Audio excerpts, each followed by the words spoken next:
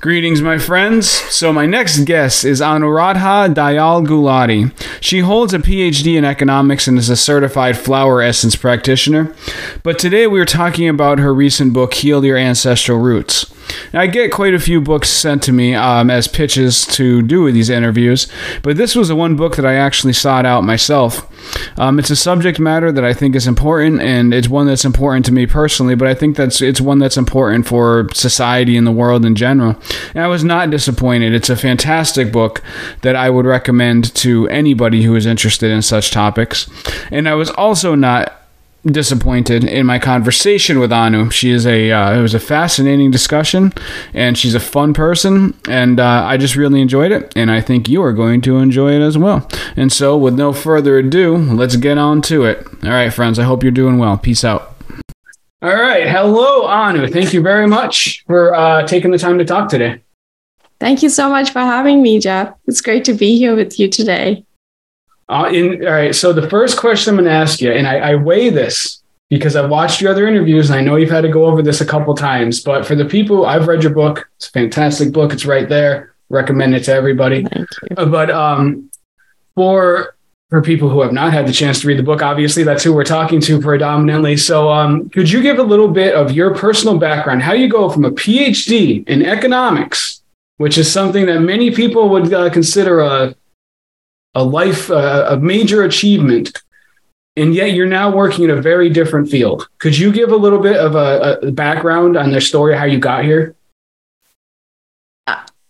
I want to say, first of all, Jeff, that even though I was an economist and now I'm doing something different, that journey also had like a lot of feelings of shame in it. Like, what is this that I'm doing? Like, how am I? Like, I couldn't speak about it for a long time, but I also feel like at some level, this was kind of destined to happen. And of course, when it happened, it didn't happen in a very linear way. It happened in a, very sort of sudden traumatic way. And I had a health problem and I had to go into the ER for it. And you know how you think like, okay, I'm going to get back to life as usual. Put this behind me. And I thought, okay, I got this. I'm going to get back out. That wasn't quite that way. I had to go in a second time. And that's when I started to feel really scared. Like, what's going on with me? Like, am I going to be okay? But it was when it happened the third time that I really got frightened. And I just remember this feeling of like powerlessness, this feeling of like hopelessness, despair, like sweeping over me. And I could tell like the doctors didn't really know what was going on. The nurses didn't quite know what was going on. But I had a really good friend, a very dear friend, and she was into alternative healing. I always kind of was a little bit like, I liked her a lot, but I was always skeptical. But she came to see me in the hospital. And I still remember she held my hand and she looked at me and she said, how many times are you going to go through this? Like, what is it going to take for you to change? And that's a question I still ask myself today. I mean, I can feel it inside of me. But that made me realize like, I got to do something different. I got to change the trajectory of my life. And so I literally willed myself out of the hospital. I had to pick up my kid from daycare that day. I willed myself out of the hospital and I started to explore like alternative methods of healing. And that's when I found this like amazing Chinese medicine doctor. And I also discovered flower essences. And those two things together changed the trajectory of my life. And ultimately, the tension caused me to just leave academia and leave all of that behind. And I was like, done. So this became my new path. But I feel like the most important thing I learned, Jeff, was hope is so important in our life. And we have to keep that flame of hope alive. And we're also not powerless. We can create change. And so that's what I feel like I really want to share with people. That it's you can amazing create change. I'm sorry, go ahead.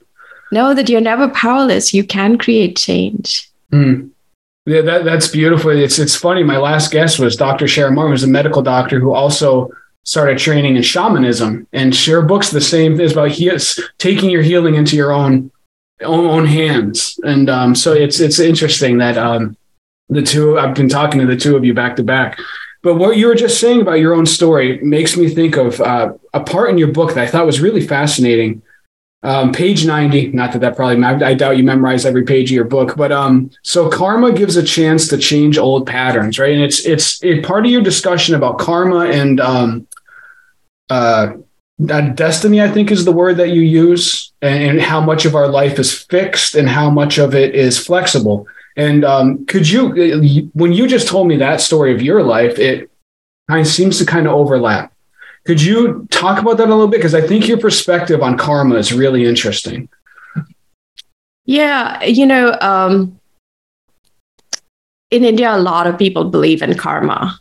And you could think of karma, think of a stake and a rope and a goat tied to the rope. And, it just keeps going round and round. I mean, that's like, you can think of fate in sort of that, in that way. It's like restricting. It's, there's not that much scope. But I was talking to somebody and I said, I don't believe this. Like, we cannot be that restricted. And he said, yeah. He said, when you create your destiny, you break the rope. And, that's the metaphor that I feel like if you think of karma and you think of destiny, destiny is you break that rope, you break those chains, and you free yourself to create a life you want. And you do that by recognizing the part that tied you to the rope. But as long as you stay a victim, you sort of stay tied to that rope. But inside of you is enough power to break it and free yourself. Yeah, that's beautiful. Because when I was reading your book, I've never liked the idea of our lives being like fixed. Like, I don't like the idea of predestination and all that. And for a little while in the book, I thought you were going in that way. I was like, oh man, I'm not really into this. But then you came up with that, and I just thought that was it's a really interesting way of looking at it, that there is a destiny, but we can liberate ourselves from it. And there is a fate, and we can liberate ourselves from it. A fate. Yeah. Right. And so in your book, you have two main channels to doing this. You have the flower essence therapy, and then you have the family constellation therapy. With this, obviously, this book is a little more focused on the family constellation stuff. Could you explain to people who haven't yet read the book what this means and how it ties into this karmic setting yourself free? Yeah. So maybe we can just talk about what people experience that sort of allows them to think about, this is karmic. If you think of patterns that repeat in your life, maybe you enter the same kind of relationship, or you think this is the one, and then it breaks up, and it's the same sort of issues come up in the relationship as in previous relationships.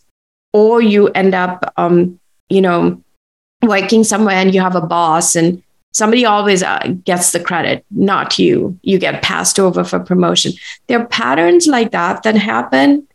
And someone was telling me recently about a man who really worked really hard. And at that very last moment, when everything seems like it's going to, sort of have financial success, like it doesn't happen. They end up back in poverty. And then he realized his father had the same issue, worked really hard. Every time he thought he was going to make it, would end up back in poverty. Mm-hmm. So there is a sort of, not only in your own individual life, if you look back, it's a theme that can repeat in the generations before you. And so that's how the karmic patterns, like the negative karma, the ancestral burdens, like make their presence felt through this repetition of patterns. But when you start to honor your ancestors, you start to be able to shift these patterns, because the pattern is a way the ancestral field is speaking to you, and it has a message, and the message is usually about what you need to heal inside of yourself, what kind of limiting beliefs, what kind of conditioning you need to let go of, and what kind of amends you can make for what your family might have done. And so when you start to do that, it sort of starts to open up the field to be different, create different, and live differently. Yeah, I thought it was interesting in the book because it seems kind of paradoxical to me, because you talk about how even if you had an unpleasant and maybe even abusive family background, that's the honoring the family is a key to moving forward, which I think a lot of people would like struggle to understand that. And yeah, could you just talk about that? What you think the mechanics are behind that? Yeah, and I use the word honoring because it comes out like from the Indian context, how I see it operate. And you could think of honor as kind of respecting. And if I really drill it down, like I notice, people in India will say, if someone is like old or cranky or something, they have a way of saying, but they're old, they're like that. There's an acceptance. There's not like I'm going to try to fix them. And so what I mean by that, and I'm not saying if parents are abusive or something that it means you can sort of say that's okay. That's not what I'm saying. But what I'm saying is you just accept this is what happened. You cannot fix your parents. You cannot get them to apologize. You cannot get them to say like, I'm sorry I did this, or, I see you, they might always be critical. They might always be negative, but you accept reality, that reality that you cannot change. And when you do that, you start to kind of reclaim your power and you start to free yourself from looking for something that you cannot get. So in some sense, that's kind of what I mean by the honoring. And we don't know what shaped our parents and made them what they are. You never know what trauma they went through that they couldn't process, because all trauma loses processing language. It's an unprocessed story.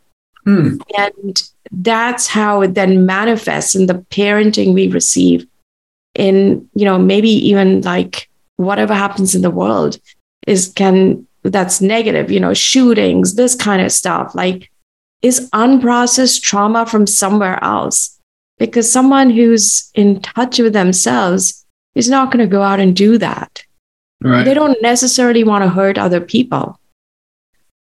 So honoring is kind of just like a letting go of, I cannot fix somebody else. I just have to accept it.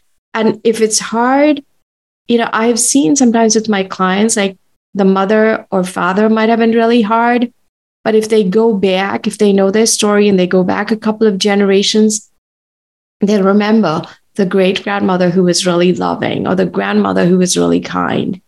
And so somewhere that was there, but it got lost. And so if it's very hard to start with the parents or even grandparents, just, this abstract lineages before them, by starting to honor them, makes it easier to sort of come into like closer generations.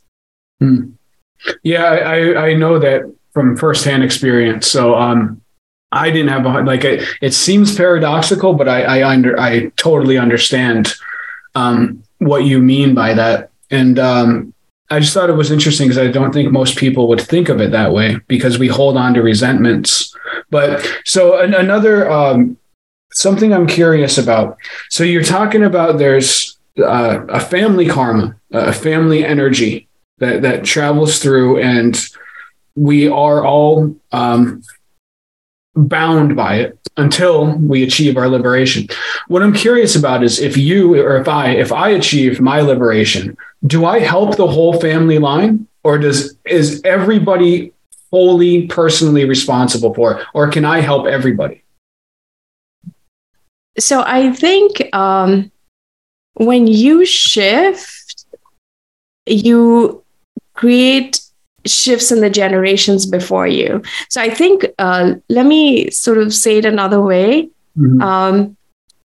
Those who have passed, we don't always know if they were able to ascend to higher levels, because the soul, according to Indian teachers or masters in Buddhism, there are levels at which the soul can be. And sometimes the soul cannot even leave the earth plane. It sort of stays stuck in the earth plane and cannot move on. And that's when we pick up all the negative energies, because there's too much attachment to the earth plane and too much attachment to us, because we are the descendants. But when we start to, and they also want to make amends, but when we start to shift, those energies can start to ascend into like higher realms.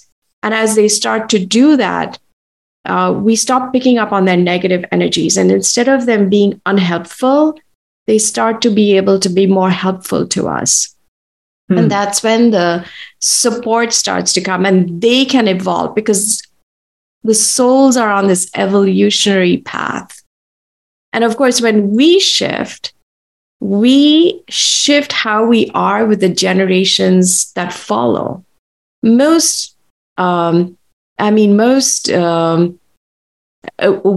shifts really is the expression of love, the responses that become less reactive and more thoughtful, more intentional.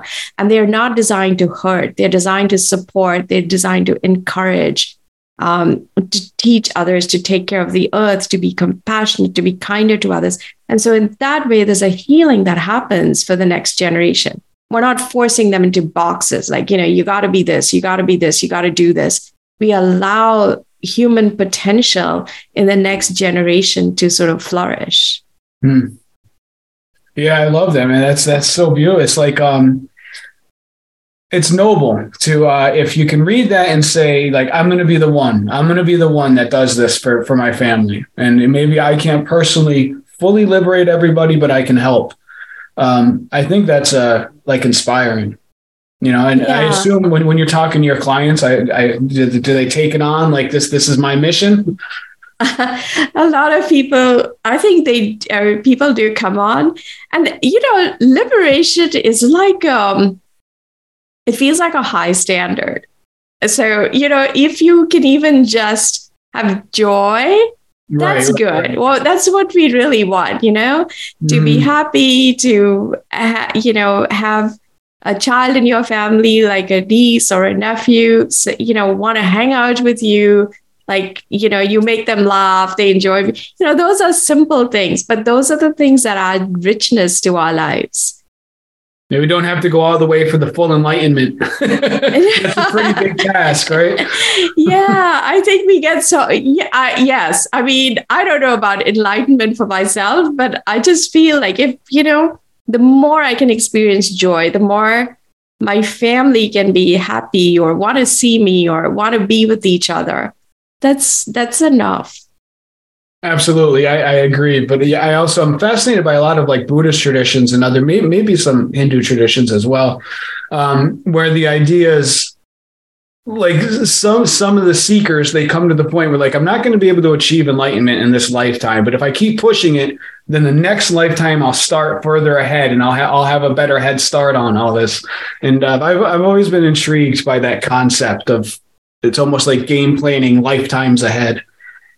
So, yeah. So I think it's interesting, in the Buddhist tradition, like the Buddha, he left his sleeping wife, his child, the kingdom, his father, and he went to meditate and ultimately got liberated. And he came back a wise man, but he didn't come back to be the father, to be the husband, to be the ruler, the son. He didn't come back to be all of those things.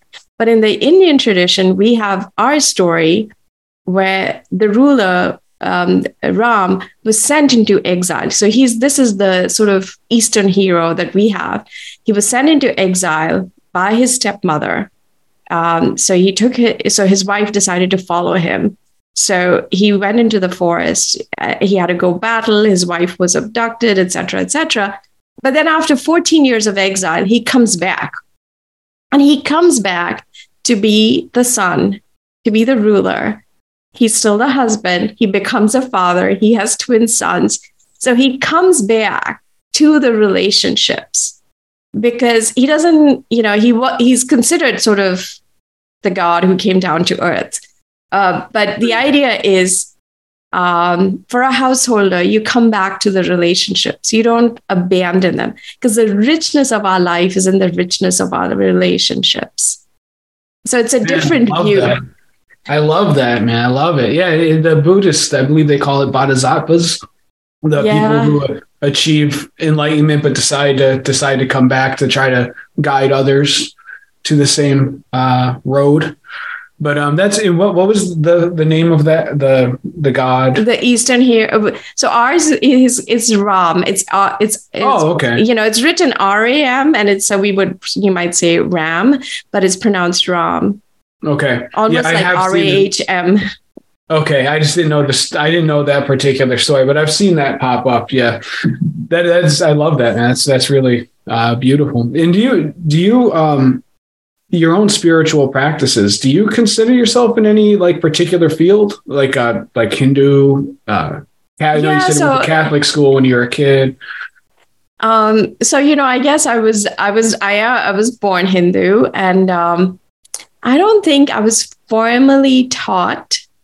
I learned, in fact, all the Catholic prayers and everything, but I wasn't formally taught Hinduism. I picked it up a little bit. My dad would tell a story here and there.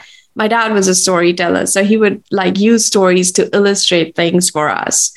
And that's how I kind of learned a little bit. I feel like you said, you are learning Russian, you'd like to learn. I feel like I would like to learn more. But one of my very favorite books was Caroline Myss's Anatomy of the Spirit, which I read like almost 20 years ago.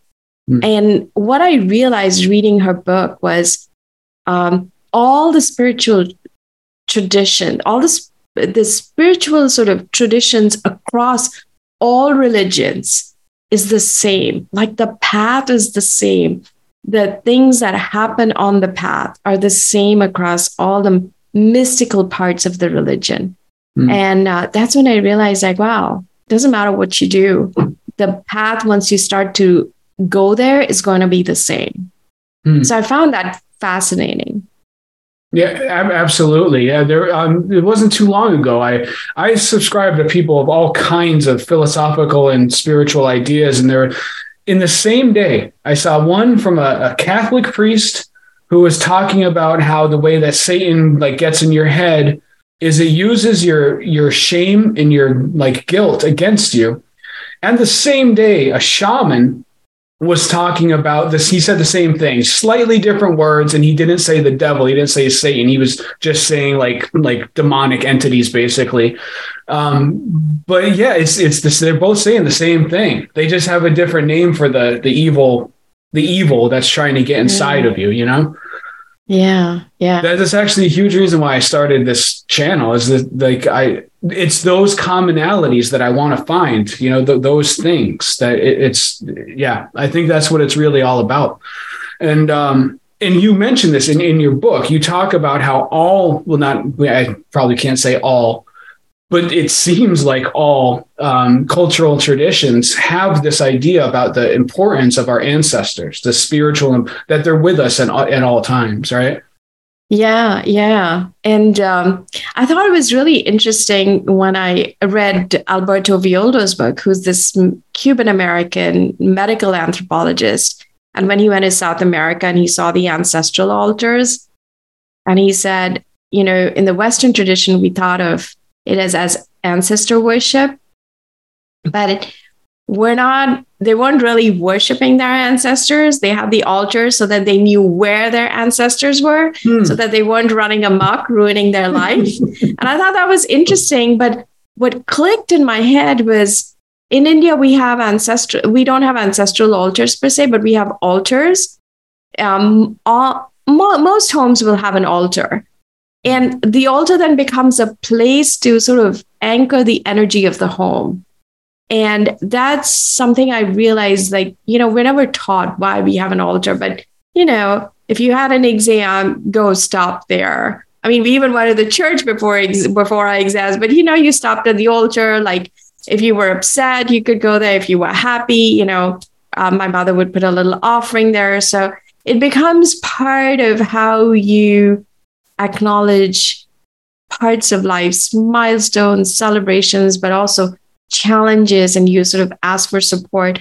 And I think what it does is, like an ancestral altar, like it anchors the energy of the home. I wrote down a quote that you're talking about, the same subject in your book. I love this quote. If there is no altar, you become the altar. Yeah. Could you expand on that just a little bit? Because I think it's the transformation of energy. So if you create, for instance, an ancestral altar, and you use the 5 elements to create that honoring through the altar, like lighting a candle, so it's fire; water, which absorbs negative energies; flowers, or something from nature that absorbs negative energies as well. And then sound, like, chimes or a bell, or those raise the frequency of the altar. And so when you stop and you pray, not to your ancestors, but for your ancestors, we allow them to lift and sort of start to detach from the earth plane and move on. And if they can do that, then they're not surrounding you. They're not like latching onto you and like affecting you and acting as a ceiling on your life. Because when we speak, we're not speaking their words, their anger, their, those instinctive sort of responses inside of us, which are not necessarily ours, but theirs. Yeah, I love that. And so I don't recall you talking about this directly in the book, and I'm not trying to put you on the spot, but I'm curious, when the ancestors, when they are freed of this karmic cycle in our family, when we say freed for our lives, that means that we, like you just said, you just explained, we no longer have to operate under their negative influence. What happens to them? Do they go into reincarnation, or? They probably do. I mean, I heard a really interesting story from a woman who felt that a family member that she was working with and supporting and reincarnated back, and had asked for forgiveness. So all of that happened.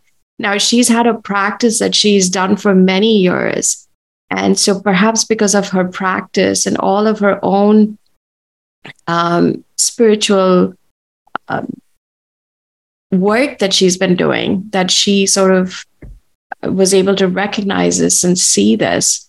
But I don't know that, we really know what happens. But you're curious. So somebody came to visit me and said, I want you to watch a movie. And I said, okay, what? And she said, I want you to watch Spirit City. So we watched this movie, Spirit City. It is actually subtitled in English. And I don't, I can't say like I know that much about how reincarnation works and stuff like that. But that was fascinating. It talks about a soul that needs to evolve. And part of his evolution is to support someone on Earth in helping them sort of evolve and do the work. So who know? I can't say I really know how it works, but it's a fascinating idea. so many times people who have these near-death experiences say that they have this sense of awareness of the things they did wrong, of the people they hurt, so it's about wanting to make amends, and the idea of compassion is just, a little heart opening, because when the heart opens, you get a sense of like, oh, I can see how I hurt someone. I can see how my words landed.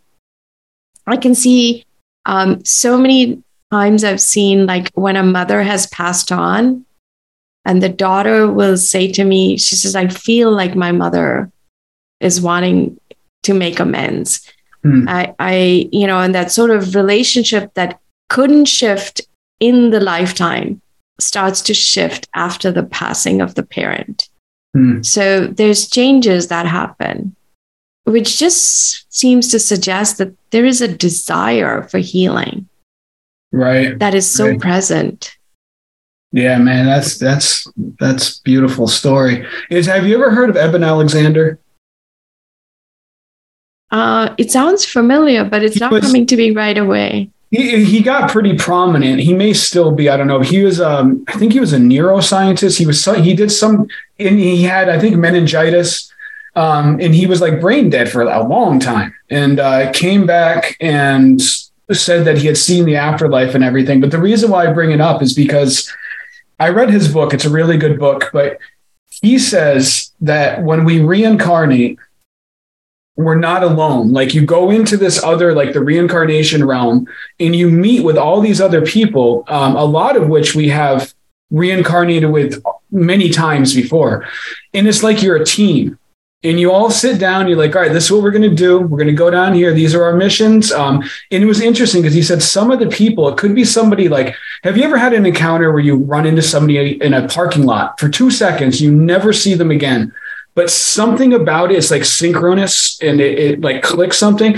And so Alexander was saying that those are part of your like reincarnation team, and that you're all like working in this design together. And I just thought that was interesting how it overlaps with your book and this idea of a joint karmic healing. And I'm not exactly sure how the two would tie together, but it's a neat, like, couple threads to tie together. Yeah. And, I think this is, Jeff, like, when we're trying to get from fate to destiny, when we're trying to sort of shift our karma, it's like the encounter in the parking lot that you just talked about. There is grace supporting us. Whatever we chose to come in and do amends and, make up for our own mistakes. But at the same time, there is like grace that comes to support us. And, we have this idea that we have to work really hard and then we'll get what we deserve. And I met this man who came from India pretty recently, and I said, you work hard and then sort of things happen. And he said, yeah, but you just have to make the effort, but open yourself up to, the universe and you'll be surprised how much work the universe does. And, it was an interesting idea. Like, although we are aware, or you might be aware that the universe will support you, but true surrender is like trusting that they'll support you, like, more than 100%, right. If you believe that you'll be fully supported. And this man who I met, who somebody brought him to meet us, he comes from India. He's a healer. He travels without any money, nothing in his pocket. He heals. He doesn't even tell you, like, pay me this, pay me the nothing, absolutely nothing. So I'm like, in this day and age, he's just traveling the world with nothing. That's amazing. That is amazing. Yeah. That's similar to I can't think of his name, but the monk who came and started the Hari, what people call the Hare Krishnas. That's not his was the same thing. Like, he had been very successful in India, had a family, was a businessman doing well. He came over to fulfill this spiritual mission, he came with nothing. He came with nothing. He didn't even speak English. He just got to New York and just made it happen, and has created a spiritual system that still persists today. Yeah. It's incredible. I think the question, that comes up, Jeff, is not that can we trust the universe? Is like, how much can we trust? How much are we completely willing to surrender and let go?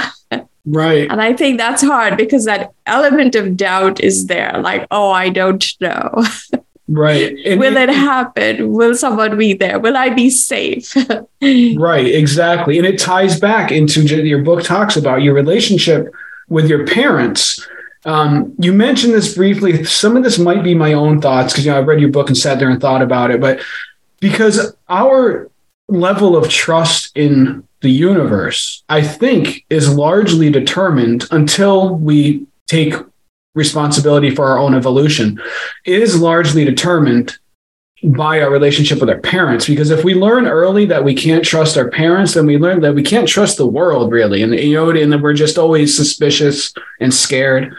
And that is why I think your book is so, I really want everybody to read it. And like, I mean that. I'm not just saying that because I'm interviewing you on my channel. Like, I really want everybody to read it because I think it takes that and puts it into perspective and gives people the chance to take ownership of what might have happened to them when they were kids, and to step into this healing and this, what I am terming liberation. What I don't mean full enlightenment. I understand that's too ambitious, but the liberation from those cycles of pain.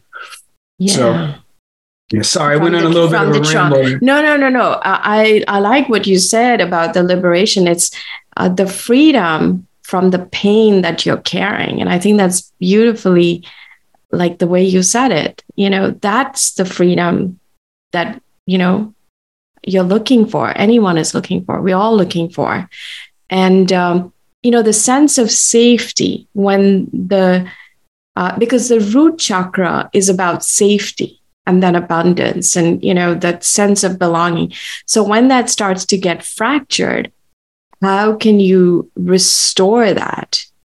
And starting to trust in, perhaps like a universal or divine feminine or masculine energy, that, or even a consciousness, if you don't want to believe in either a masculine or feminine energy, that starts to restore trust in the world that we live in.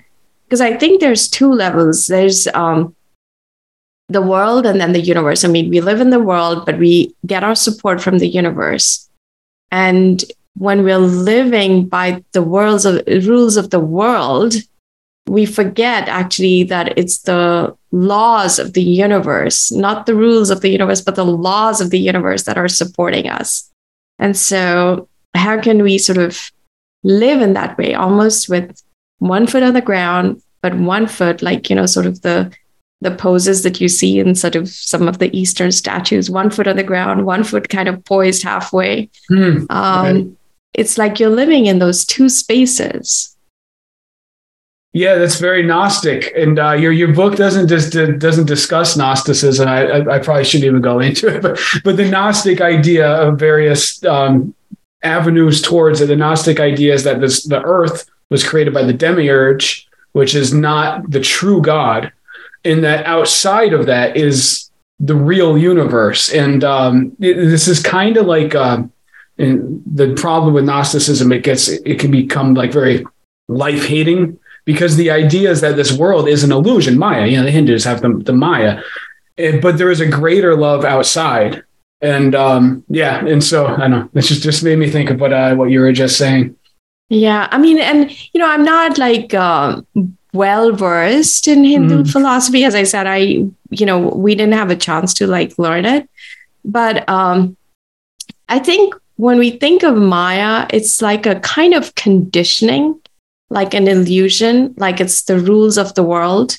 Like we make up these rules about, education, and you have to sit still in the classroom. You have to do this, you have to do that. How you dress. I mean, fashion, trends, whatever. All of these things are the rules of the world that you kind of end up having to play by, or they start to say, oh, but he's weird, she's weird, so and so's weird, the weirdness, but then there are just laws of the universe that are beyond conditioning. And the earth is, I feel like in India, we think of the earth as the mother, as the divine feminine power. And so the earth has much more power than we think because it is the divine feminine. The manifestation of all that is, and the nurturing that happens. And I found it fascinating that our remains never leave the earth. Like we never leave the earth in some way. We're buried, we are cremated, we're like here. So if this is our mother who absorbs us, and if we're looking for safety, we have to connect with the mother who feeds us, nurtures us, clothes us. Yeah, I love that. And that's why I've never quite been able to get on the Gnostic bandwagon, because I love nature. I love life. I love people. And I'm not ready to buy into the idea that this is a hopelessly corrupt jail with nothing good about it. But so another aspect in your book that I thought was really important for people to hear, you talk about how there's two stages to healing.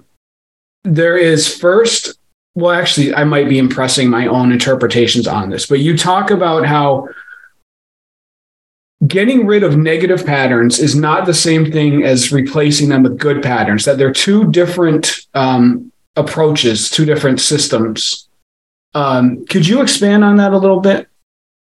Yeah. So I think, there's two sort of journeys that we're going on. One is we honor our ancestors and we make our way to our own individuality, whatever we've come here on earth for, whatever we've come to do, finding our purpose.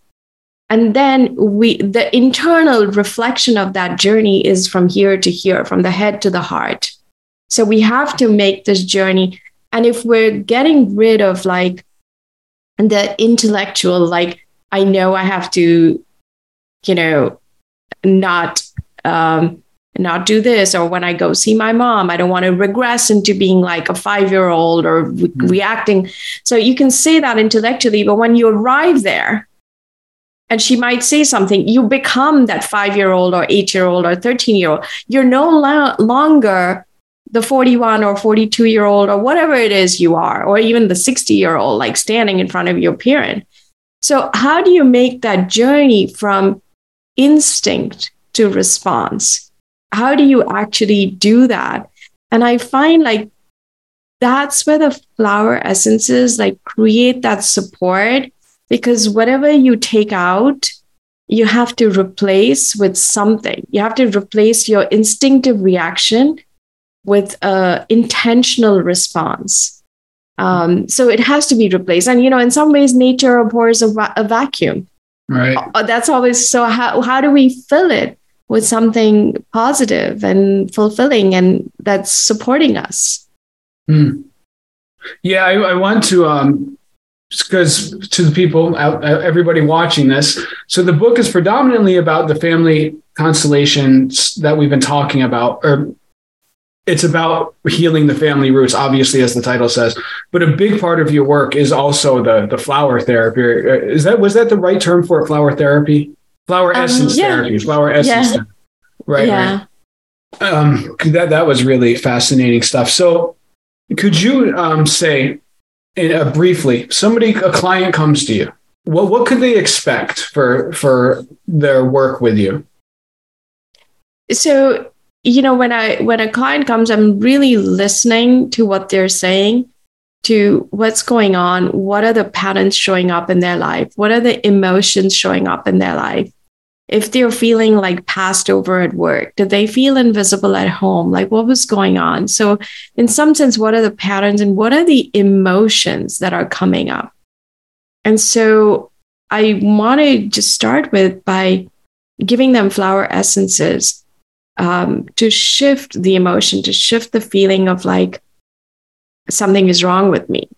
and reclaiming their power, because that's what the essences do. They allow you to begin the process of reconnecting with yourself, of finding your own internal guidance system, your own compass. That's what they're doing.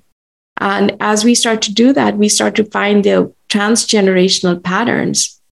And, while you can keep discovering patterns and keep looking for them and keep sorting them, and they're never ending, it's like an onion that you keep peeling.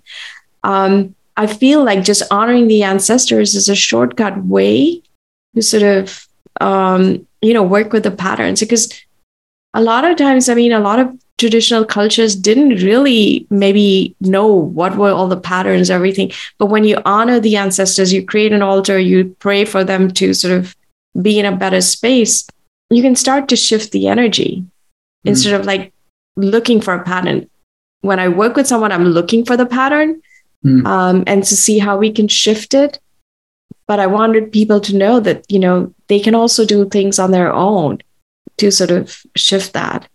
Yeah, that's a great thing about your book that I want to make sure everybody knows. You have exercises in there. This isn't just theory. Like you had this an actual manual for how to go about this on your own, which I love that. But like I said, I always try to don't want to insert myself in interviews. I am the interviewer, but I can say like I had my own experience with my father. I'm saying this for the audience's benefit because I just want to back up.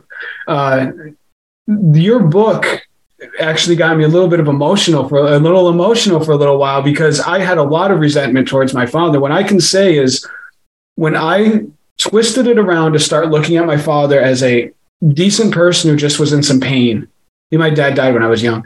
And man, it was I think of it as liberation. It was like you cut yourself free from all that pain, man, and all that resentment and all that anger. And all of a sudden life just looks so different. And that's why I want people to read your dang book, man. Like it's the most beautiful feeling to cut yourself free from those chains. Yeah. Thank you for that. I just, it allows your father to be in peace. If you can sort of let that go. And for your listeners, if it's really hard to do, willow is the flower essence for shifting bitterness and resentment, and also holly. These are two essences. And I really wanted people to feel like they could do something when they read the book. Like, they can they can sort of take control. They can take power in their own hands. They don't have to feel like helpless or powerless. Yeah, your book definitely does that. To everybody, what you were just saying about certain essences, you've got that in the book. Like it's like a recipe, like use this for this and use this and this. So, to me, it's an incredibly valuable book. But thank you. But I have to say, I love the story about your dad.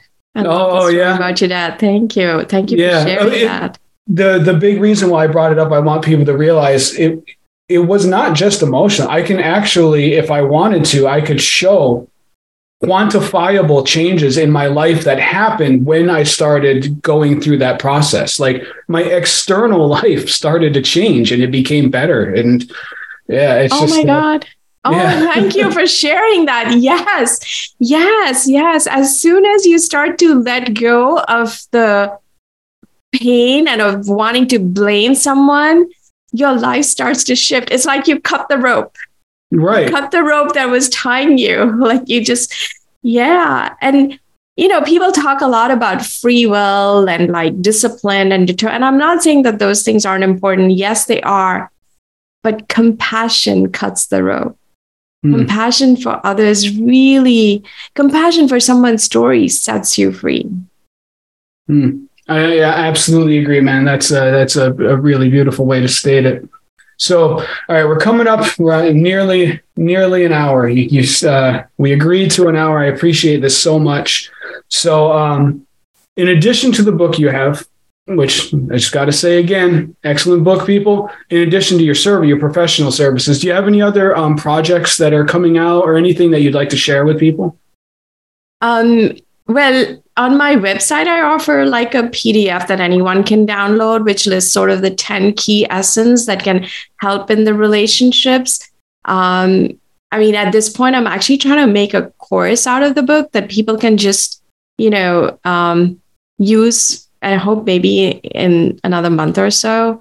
And I also wanted to do Facebook Lives so that people can just ask questions and get answers. So I'm trying to do those things. They're still like in the pipeline because I never imagined that the book would